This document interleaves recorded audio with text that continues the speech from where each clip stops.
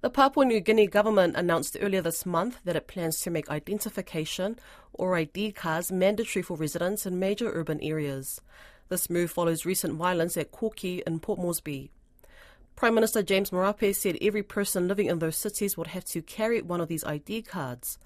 Don Wiseman spoke with our PNG correspondent Scott Waide about the suggestion. The PNG government announced last week that one of its means by which you might control, or would try to control, violence in the urban areas is to ensure that everyone has an identity card.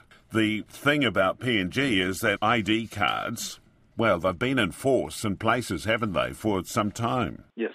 So they were brought in for what reason? I think for various reasons, and one of the biggest reason was so that the government could keep better track of population, health statistics, and everything related to it. The problem with that is that the system that was put in place to assist people, facilitate that production of national ID card hasn't really worked for many people. There are hundreds, thousands of people who still haven't received national ID cards. And that's been one of the biggest frustrations amongst many Papua New Guineans who have applied. They're still waiting for their ID card. For example, my ID card took me at least 2 years to process, and we applied as part of a company. So imagine if it took 2 years for me. There are others who have waited like 3-4 years and still haven't received the ID card. So it's a problem that still hasn't been solved. And the government's gone ahead and issued these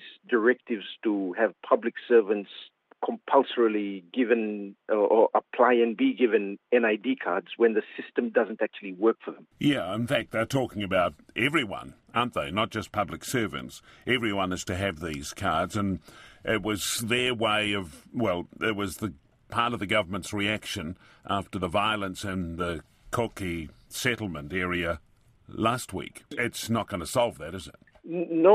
It's definitely not going to solve it in the short term. It's not going to solve it in the short term. It may be a solution in the long term, keeping track of people coming in and seeing where they end up, keeping tabs of where they come from. And that provides, insight into the migration of people into urban centers and migration of people into rural centers, or if they relocate. And, the other problem with that is that people get registered for NIDs in say, Western Highlands and then move to Port Moresby. Their statistics are registered in the Western Highlands.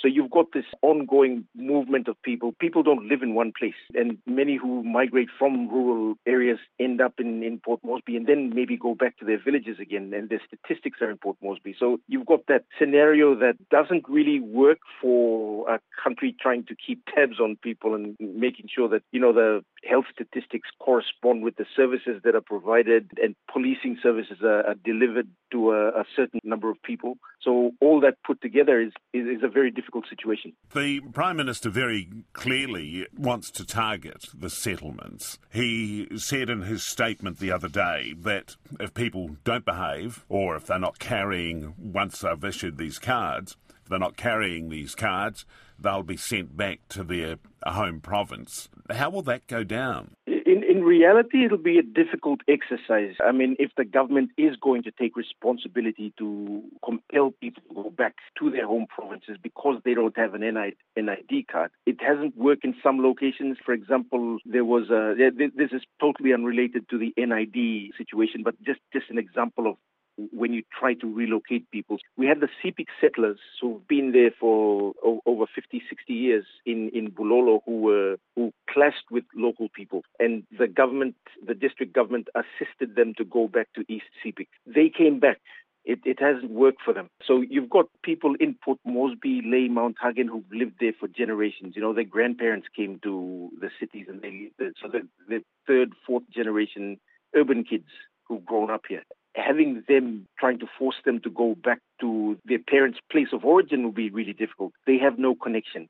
It's a challenge for a country in transition trying to manage all the different ethnicities that live in a city, trying to manage that transition from a village-type community to an urbanized community and ironing out those differences. That's the challenge that we face.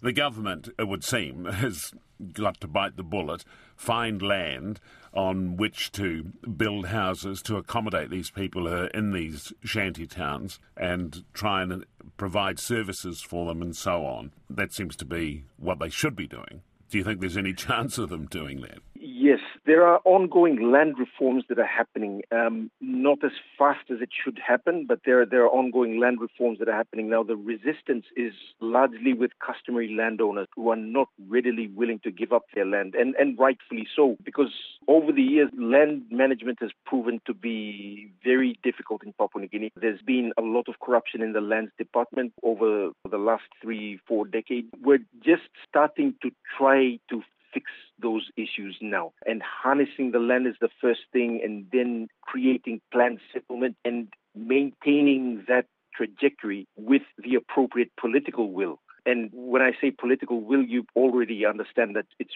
quite difficult to sustain a political rhetoric and turn that into action in Papua New Guinea. So it's a pretty difficult situation.